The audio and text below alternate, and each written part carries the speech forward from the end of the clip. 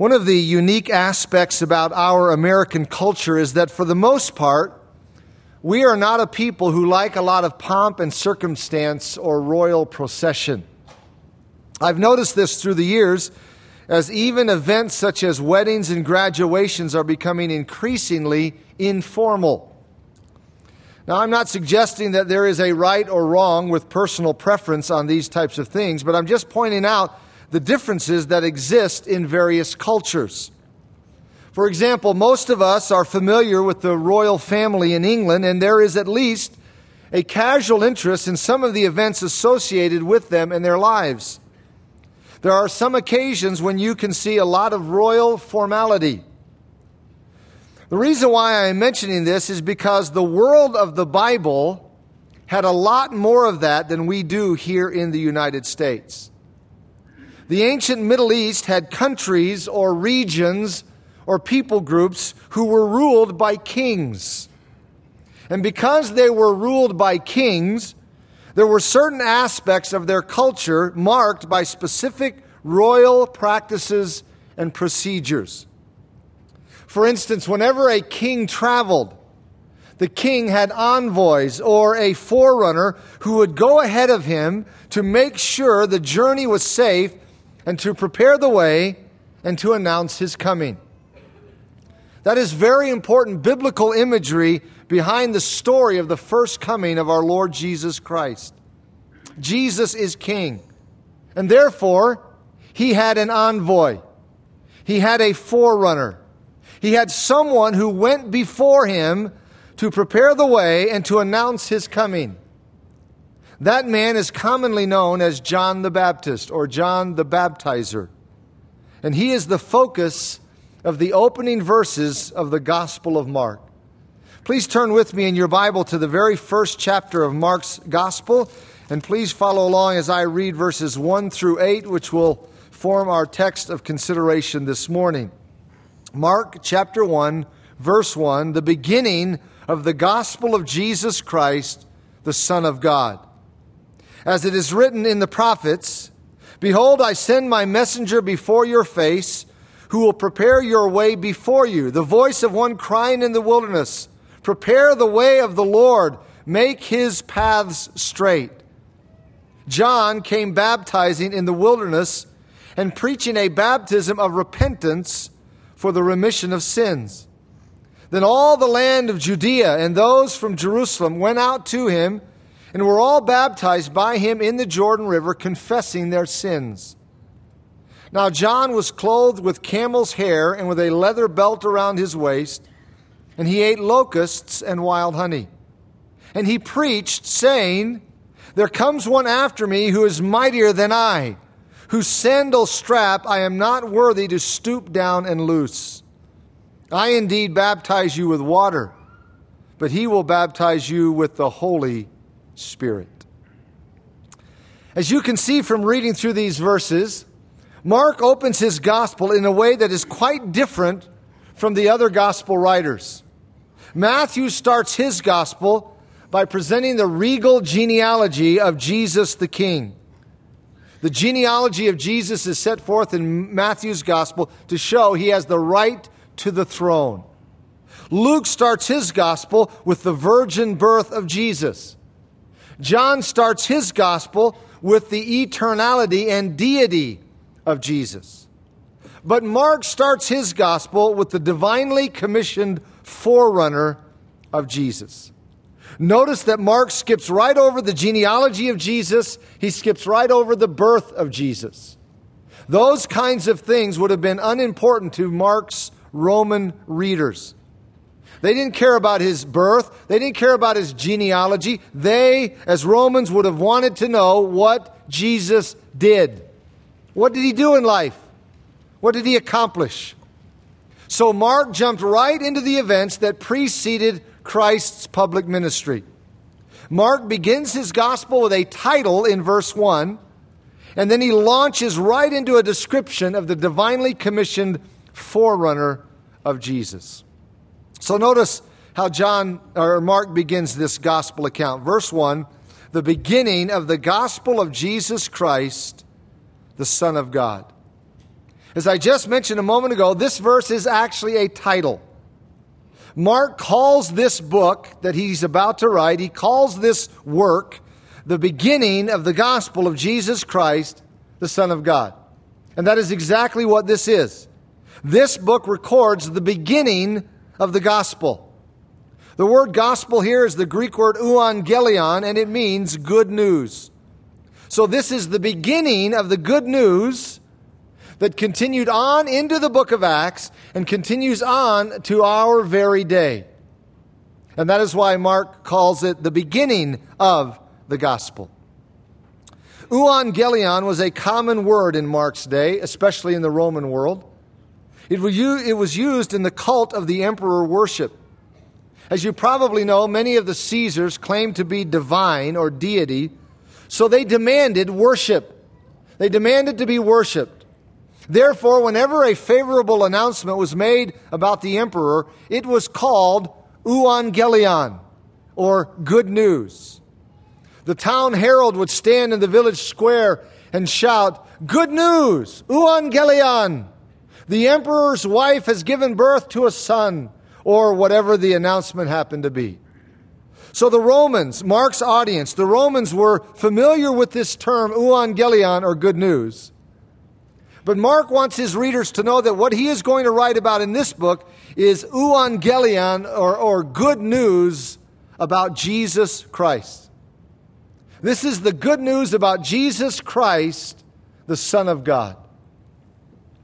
By the way, this is the same word, euangelion, that was used in the Septuagint to describe the announcement of the end of the Babylonian captivity and the good news that former captives were now free to return to their beloved homeland from which they had been exiled for many bitter years. That was good news. To be exiled from the homeland that you love and then to be told you can return, that's good news, but it doesn't compare to the good news that Mark writes about in this book.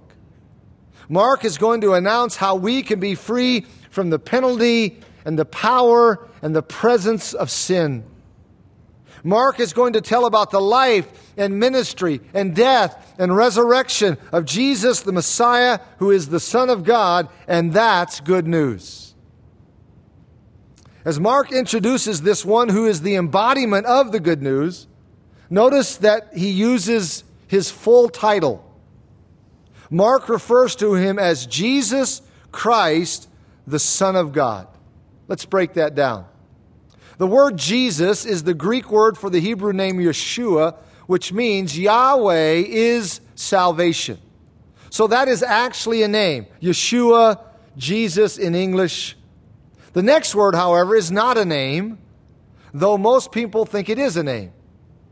Most people think that Jesus Christ is the first and last name of the Lord Jesus, but the word Christ is not a name, it is actually a title. The word Christ, Christos in Greek, means anointed one, and it is the Greek equivalent of the Hebrew word Mashiach, anointed one, or we say Messiah. So Jesus Christ literally means Jesus Messiah, or you can flip it around, Messiah Jesus. That's a startling claim with which to begin your historical record.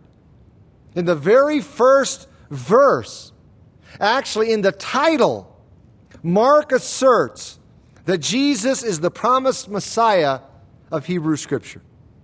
That is quite a claim. But it's even less than the assertion of the next phrase, which is the phrase, the Son of God. Jesus Christ, the Son of God. That is a statement of deity. When Jesus is called the Son of God in the pages of Scripture, that is a title of deity. We might not recognize that immediately because of our cultural grid and the way we see things or hear that phrase, but the people of the first century would have clearly understood what was being said by that phrase. Jesus is the Son of God. That is, He is God in human flesh. He is the long-awaited Messiah. That's what this book is all about. It is about His life. It is about His ministry. It's about His death. It's about His resurrection. It is a book of good news, and that is the title of Mark's gospel record. Now, that's all the introduction that Mark gives. That's it. This is his introduction. And then he jumps right into a description of the king's forerunner. It's interesting to me that the first thing that Mark does after his opening title is to give a description of the forerunner of Jesus. The reason why I find that interesting is that throughout this gospel record, Mark presents Jesus as a servant, or maybe more accurately, as a slave. Jesus is presented as a perfect servant, not so much as a king. It is Matthew's gospel account that presents Jesus as king, but that is not the emphasis of Mark's gospel. His emphasis is on Jesus as the perfect servant of Yahweh, and you usually don't think of a servant or a slave having an envoy or a forerunner. But this is the uniqueness of Jesus. He is the perfect servant of Yahweh, but he is also a king. As a king, he had a forerunner. So you could call John the king's forerunner, or, though it sounds strange, the servant's forerunner. Before we look at these verses about John, I want to remind you of what Jesus had to say about this man. It's important that we understand just how special he was. So back up with me one gospel record to the Gospel of Matthew, chapter 11. Just back a few pages. Matthew's Gospel, chapter 11. And we'll pick it up in verse 7. Matthew records this conversation that Jesus had. Verse 7, as they departed, Jesus began to say to the multitudes concerning John, "What did you go out into the wilderness to see? A reed shaken by the wind?" As you know, if you have read the gospel accounts, John attracted quite a bit of attention. He was in some ways an unusual sort of fellow. For one thing, he carried out his ministry way out in the wilderness, away from the capital city of Jerusalem, away from the large population centers, way out in the wilderness. Secondly, his message was a fiery message of repentance. Thirdly, his dress was a little strange in that he was clothed in camel's hair with a leather belt around his waist. Fourthly, his diet consisted of locusts and wild honey. Fifthly, he dunked people in water. So even though he was way out in the wilderness, many people flocked to see him and to hear him. They were interested in this guy. They were intrigued by him. Now, that doesn't mean that all those people heeded his message genuinely, but many were intrigued by this unusual man. And that is why Jesus poses this question here in verse 7. In essence, he was saying to the multitudes, what motivated you to go out to see John? Why did you do it? What were you expecting? The last phrase here in this verse, a reed shaken by the wind, was a description of someone who was uncertain, someone who was vacillating, shifting, wavering in his convictions. It describes a fickle person who could be swayed by public opinion. That certainly wasn't John. He was no reed shaken by the wind. So Jesus is saying, what did you expect when you went out to see John? Some sort of Casper milquetoast kind of guy, some guy easily shaken, easily shifting, wavering. No, that wasn't John. Not at all. On the contrary. The next verse, Jesus says, but what did you go out to see? A man clothed in soft garments? Indeed, those who wear soft clothing are in kings' houses. In other words, Jesus was saying John wasn't a member of the aristocracy. He dressed in camel's hair, not royal apparel. He wasn't a part of the nobility of society. He wasn't among the movers and shakers of society. He was just a normal, average, ordinary man. Yet he was, in the Lord's estimation, a great man. Look at verse 9. But what did you go out to see? A prophet? Yes, I say to you, and more than a prophet. Was John a prophet? Yes, he was a prophet. He was actually, and we maybe don't think of it this way because his ministry occurs in the New Testament, in the gospel accounts, but think of it this way. He was actually the last and final culmination of all the Old Testament prophets. He really belongs in the category of Old Testament prophets. He was the last and final culmination of all the Old Testament prophets. But Jesus says here, oh, he was a prophet, yes, but he was more than a prophet.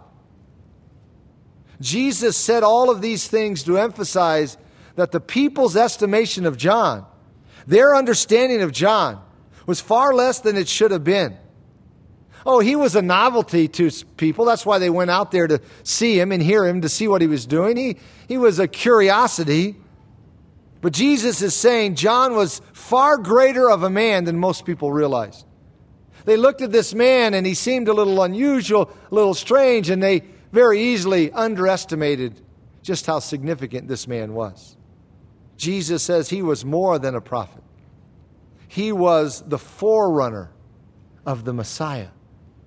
He was the forerunner of the King. He was the one chosen by God, prepared by God, sent by God to prepare the way for the King. Only one such man had that privilege. Only one such man had that responsibility. It was John.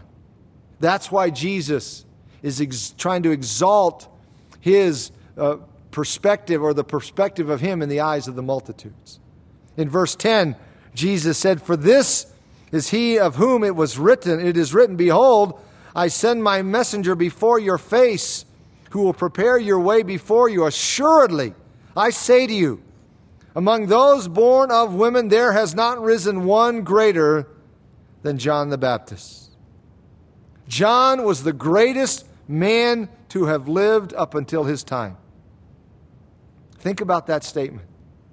According to Jesus, John was the greatest man to have lived up until his time. That is a staggering statement when you think about men like Abraham and Joseph and Moses and Joshua and David and Job and Isaiah and Ezekiel and Daniel and others. John, according to Jesus, John was even greater than they were. And in verse 12, Jesus says, "And from the days of John the Baptist until now, the kingdom of heaven suffers violence, and the violent take it by force. But all the prophets and the law prophesied until John. And if you are willing to receive it, he is Elijah who is to come." Now, this statement by Jesus introduces us to an interesting relationship between John and Elijah. Over in John's Gospel, chapter 1, verse 21, not John the Baptist, two different guys. In John 1:21, a delegation of priests and Levites from Jerusalem asked John the Baptist this question: "What then? Are you Elijah?" They wanted to know who this man was. He was sort of raising curiosity among the people, so they felt a responsibility to find out, who are you? Are you Elijah? The reason those Jews asked that question was because in Malachi 4, verses 5 and 6, God has said that before the coming of the Messiah, Elijah would come. But the Jews failed to recognize the figurative language, so they thought Elijah would physically return. They figured that since Elijah had been taken up to heaven without experiencing death, he would come back physically. And this was a very strong belief among the Jewish people, still is to this day. They looked for the actual physical appearance of Elijah to take place. So when John was asked the question, "Are you Elijah?" he said, No, I am not Elijah returning in the flesh. But, catch this, John was the prophet who fulfilled Malachi 4, 5, and chapter 4, verses 5 and 6, because Luke 1:17 specifically says so, and Jesus says the same thing here. John came in the spirit and power of Elijah, but he wasn't actually Elijah returning in the flesh. And his role was so important. His place, the position he occupied was so important that Jesus ends this section with a statement to grab our attention and to make us stop to think, to emphasize how significant it is for us to understand these things. He says in verse 15, "He who has ears to hear, let him hear." That was our Lord's way of saying, hold it. Whatever you're thinking about, stop and think about this. This is so important.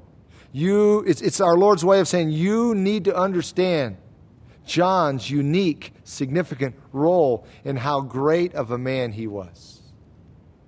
Well, that raises the question, why was John the Baptist such a great man? Interestingly, we have no record anywhere in Scripture that John ever performed a miracle. There were a lot of men in Scripture who performed miracles. It would be easy to assume they were greater than John. But John was greater, yet he never performed a miracle. In fact, if you look at his ministry, you don't see anything about it that is flamboyant in any way. Yet Jesus said he was the greatest. Why? Why? Simply put, here's the answer.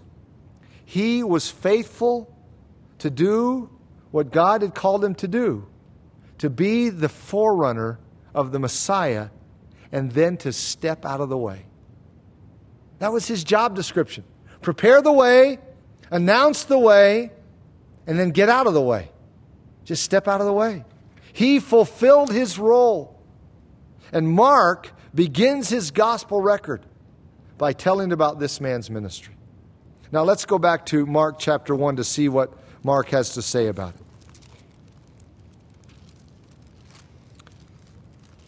After the opening title in verse 1, Mark begins his actual account of the gospel. We have verse 1 in our Bibles as in the beginning of the gospel of Jesus Christ, the Son of God, and it's fine to title that as verse 1, but in a sense you could say that's actually the title, and verse 2 begins the gospel. Here's how Mark begins after his title. As it is written in the prophets, "Behold, I send my messenger before your face, who will prepare your way before you, the voice of one crying in the wilderness, prepare the way of the Lord, make his paths straight." This is a combination quote from three passages out of Hebrew Scripture. It's a combination quote from Exodus 23:20, Malachi 3:1, and Isaiah chapter 40, verse 3. This combination quote describes the common scenario in ancient times to which I alluded in the introduction. A monarch traveling in wilderness regions would have a crew of workmen go ahead to make sure the road was clear of debris, obstructions, potholes, and other hazards that made the journey difficult. And that's what John was supposed to do in a spiritual sense. He was to clear the path of obstacles so the king could come through.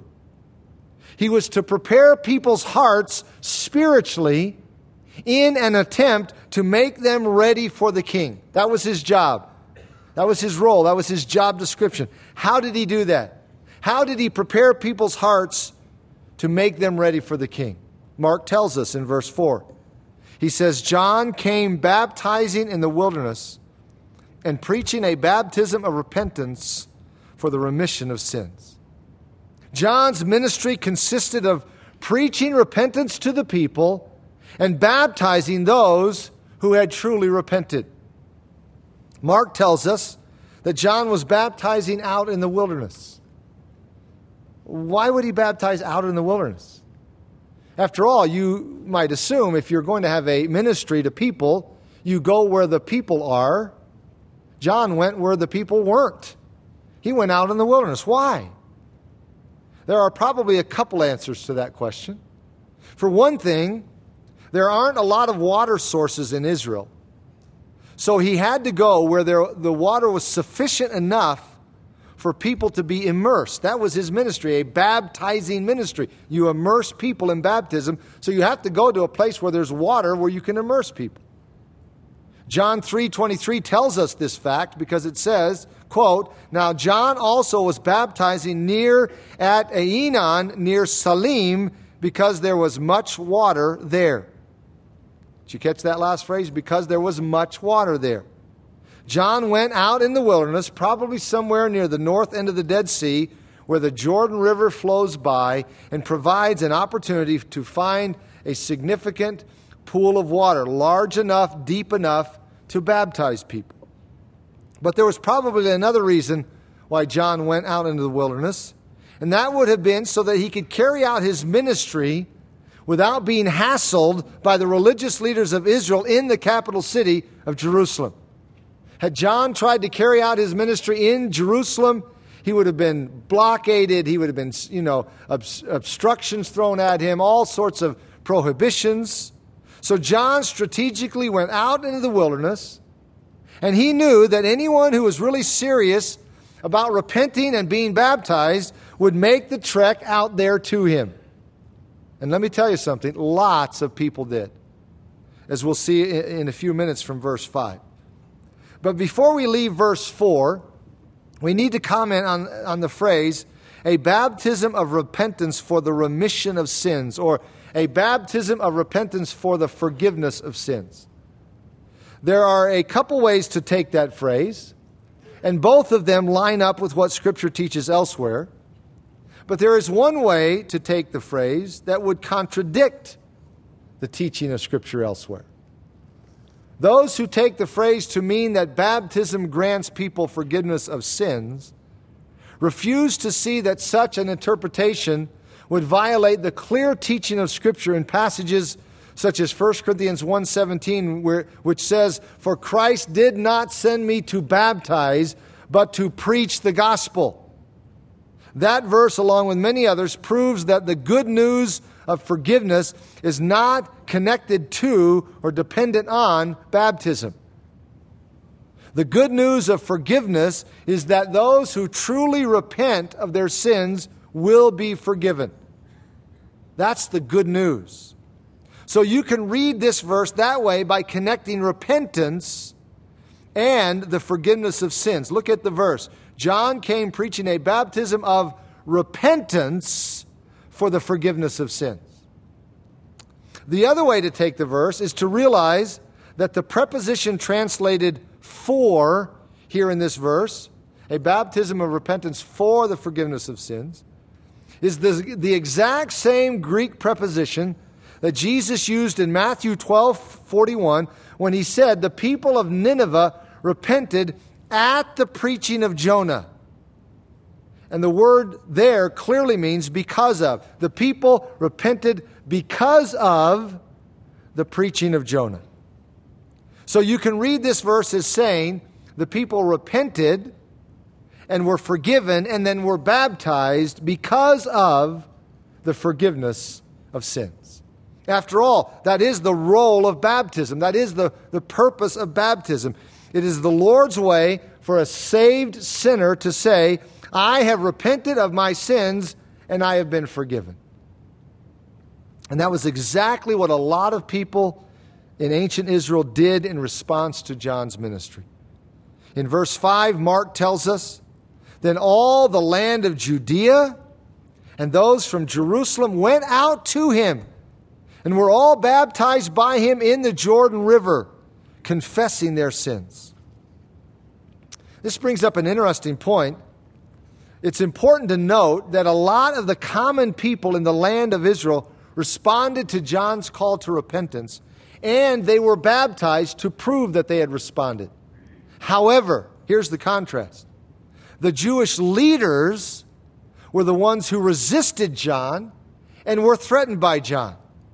Luke 7:29 and 30 says, and when all the people heard him, that is, heard Jesus, even the tax collectors acknowledged God's justice, having been baptized with the baptism of John, but the Pharisees and lawyers rejected the will of God for themselves, not having been baptized by John. That's what Mark is telling us here. There was a clear distinction in the land, a clear divide. Many people in the southern province of Judea and in the capital city of Jerusalem made their way out into the wilderness to confess their sins, to repent, and to be baptized by John. Then Mark tells us, now John was clothed with camel's hair and with a leather belt around his waist, and he ate locusts and wild honey. John's clothing would have undoubtedly reminded his audience of another prophet who had ministered in the land of Israel, and that was the prophet Elijah. Elijah was one of the greatest prophets ever in the land of Israel. And it was a common belief of the people, as I said earlier, that he would come back on the scene before the coming of the Messiah. So John purposely dressed in such a way to connect with that thought in the people's minds, and it was a way to demonstrate that he too was a prophet of God, just as Elijah was a prophet. Remember, there had not been a prophet in the land of Israel for approximately 400 years. 400 years. So when John showed up, dressed like a prophet, the great prophet Elijah, claiming to be the Messiah's forerunner, he attracted a huge amount of attention. His dress alone called attention to his uniqueness, and so did his diet. The last phrase in this verse says he ate locusts and wild honey. Now, it is certainly possible that John did eat locusts, the little bugs that fly around and eat crops and all of that.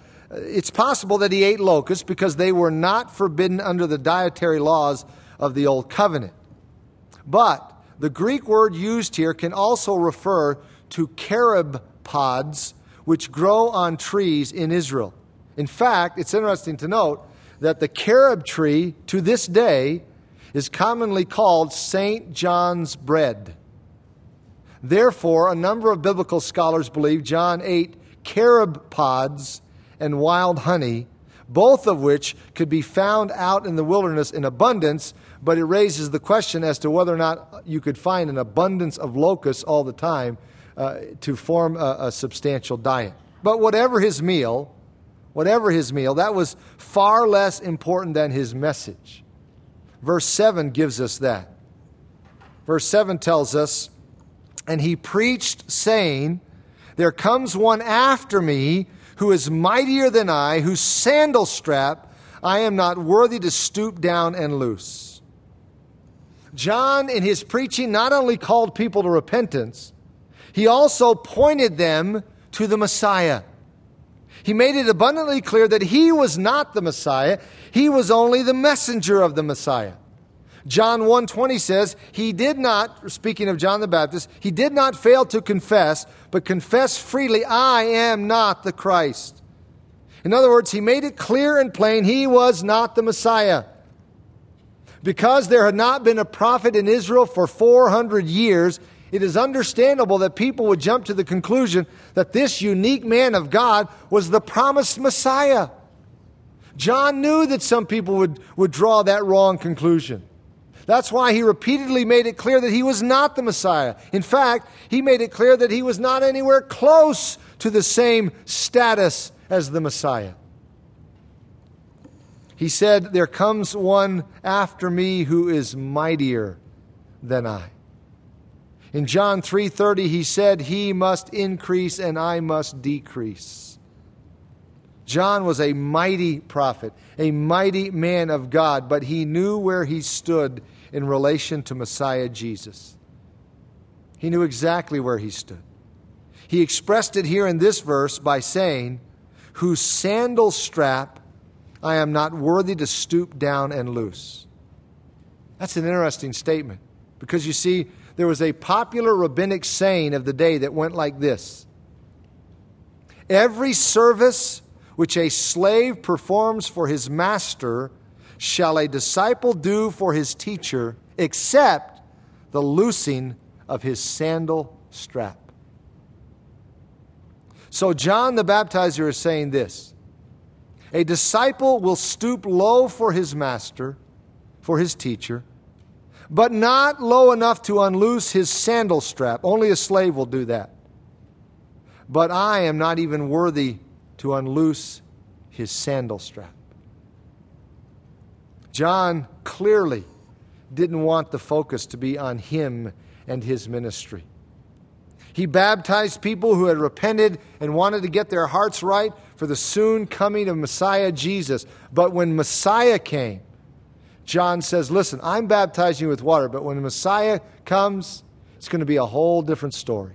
Verse 8, he says, I indeed baptize with water, but he will baptize you with the Holy Spirit. John informed them that his baptism was only a prelude to or a preparation for the coming of the Messiah. His baptism ministry was intended to point people to Messiah Jesus. John was basically saying this here in this verse. If you think my baptizing work is supposed to draw attention to me, you've missed the point. I'm nothing compared to the Messiah. I baptize with water, but he will baptize with the Holy Spirit. John was not talking about water baptism when he said this, although Jesus did see to it that his followers were baptized in water. The Gospel of John chapter 4 verse 1 tells us that. But here in this verse, John is not talking about the Messiah performing water baptism. He is talking about another kind of baptism. He is talking about the Messiah baptizing with the Spirit.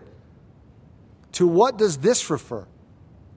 Thankfully, we don't have to guess. According to 1 Corinthians 12:13, all believers in Jesus Christ have received the baptism of the Holy Spirit. In fact, the baptism of the Holy Spirit is the act of God that places us in the body of Christ.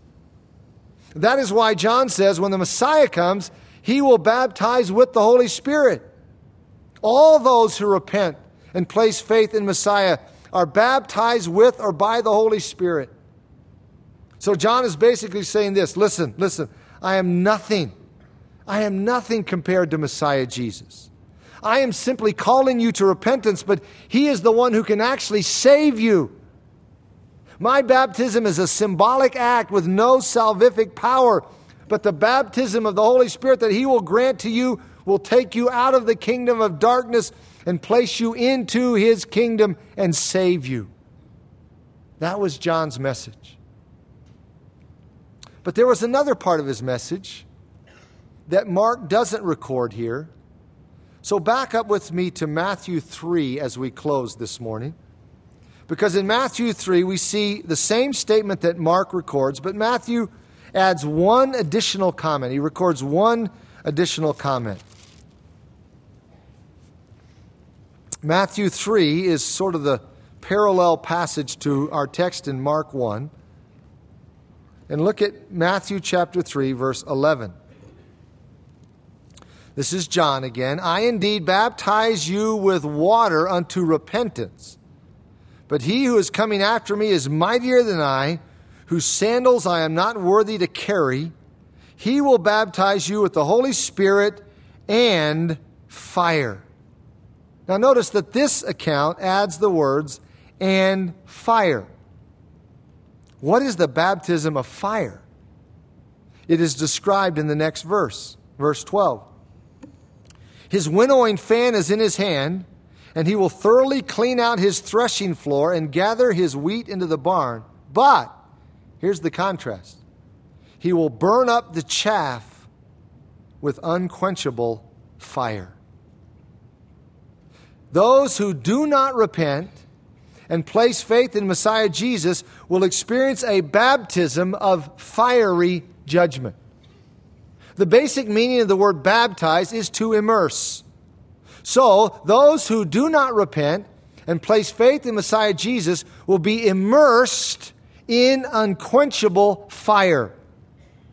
They will be baptized in fire, immersed in fire. Now, that is not a pleasant picture, but it's the truth. That's what John was saying.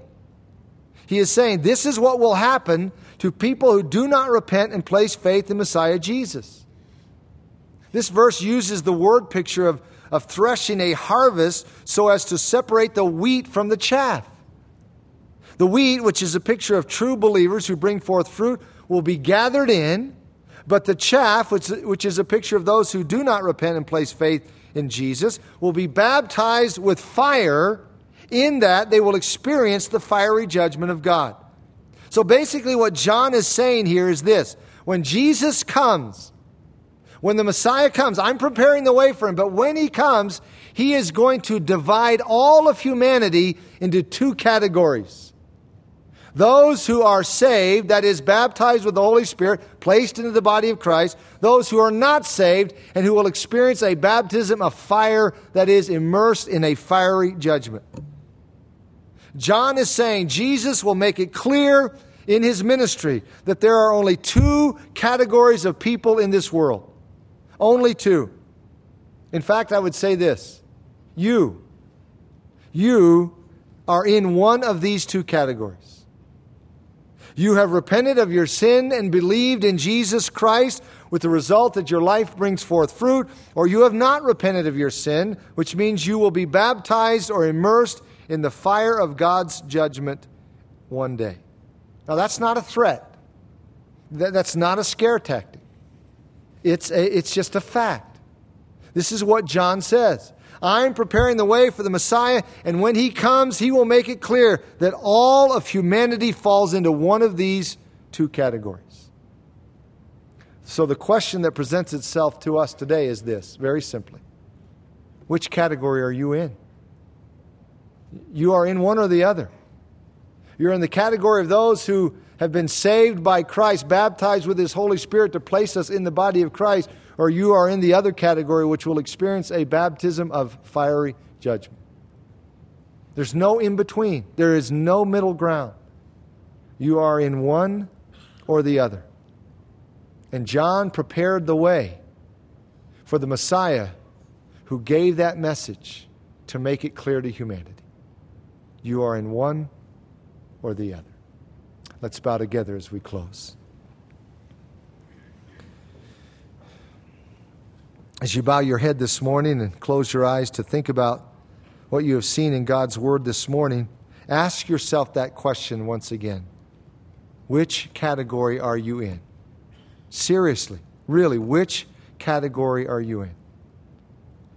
You have repented of your sin, been saved by Christ, and if you've been saved by Christ, He has baptized you with His Holy Spirit, which means you have been placed in the body of Christ, taken out of the kingdom of darkness and placed in the body of Christ. You're either in that category or you're in the category of those who will face a baptism of fiery judgment. If there's any doubt in your mind where you stand, or if you know that where you stand is on the wrong side, you need to repent. It's the same message that John gave. Repent. Let go of your sin. Turn from your sin. Whatever is holding you back, turn to the Lord Jesus.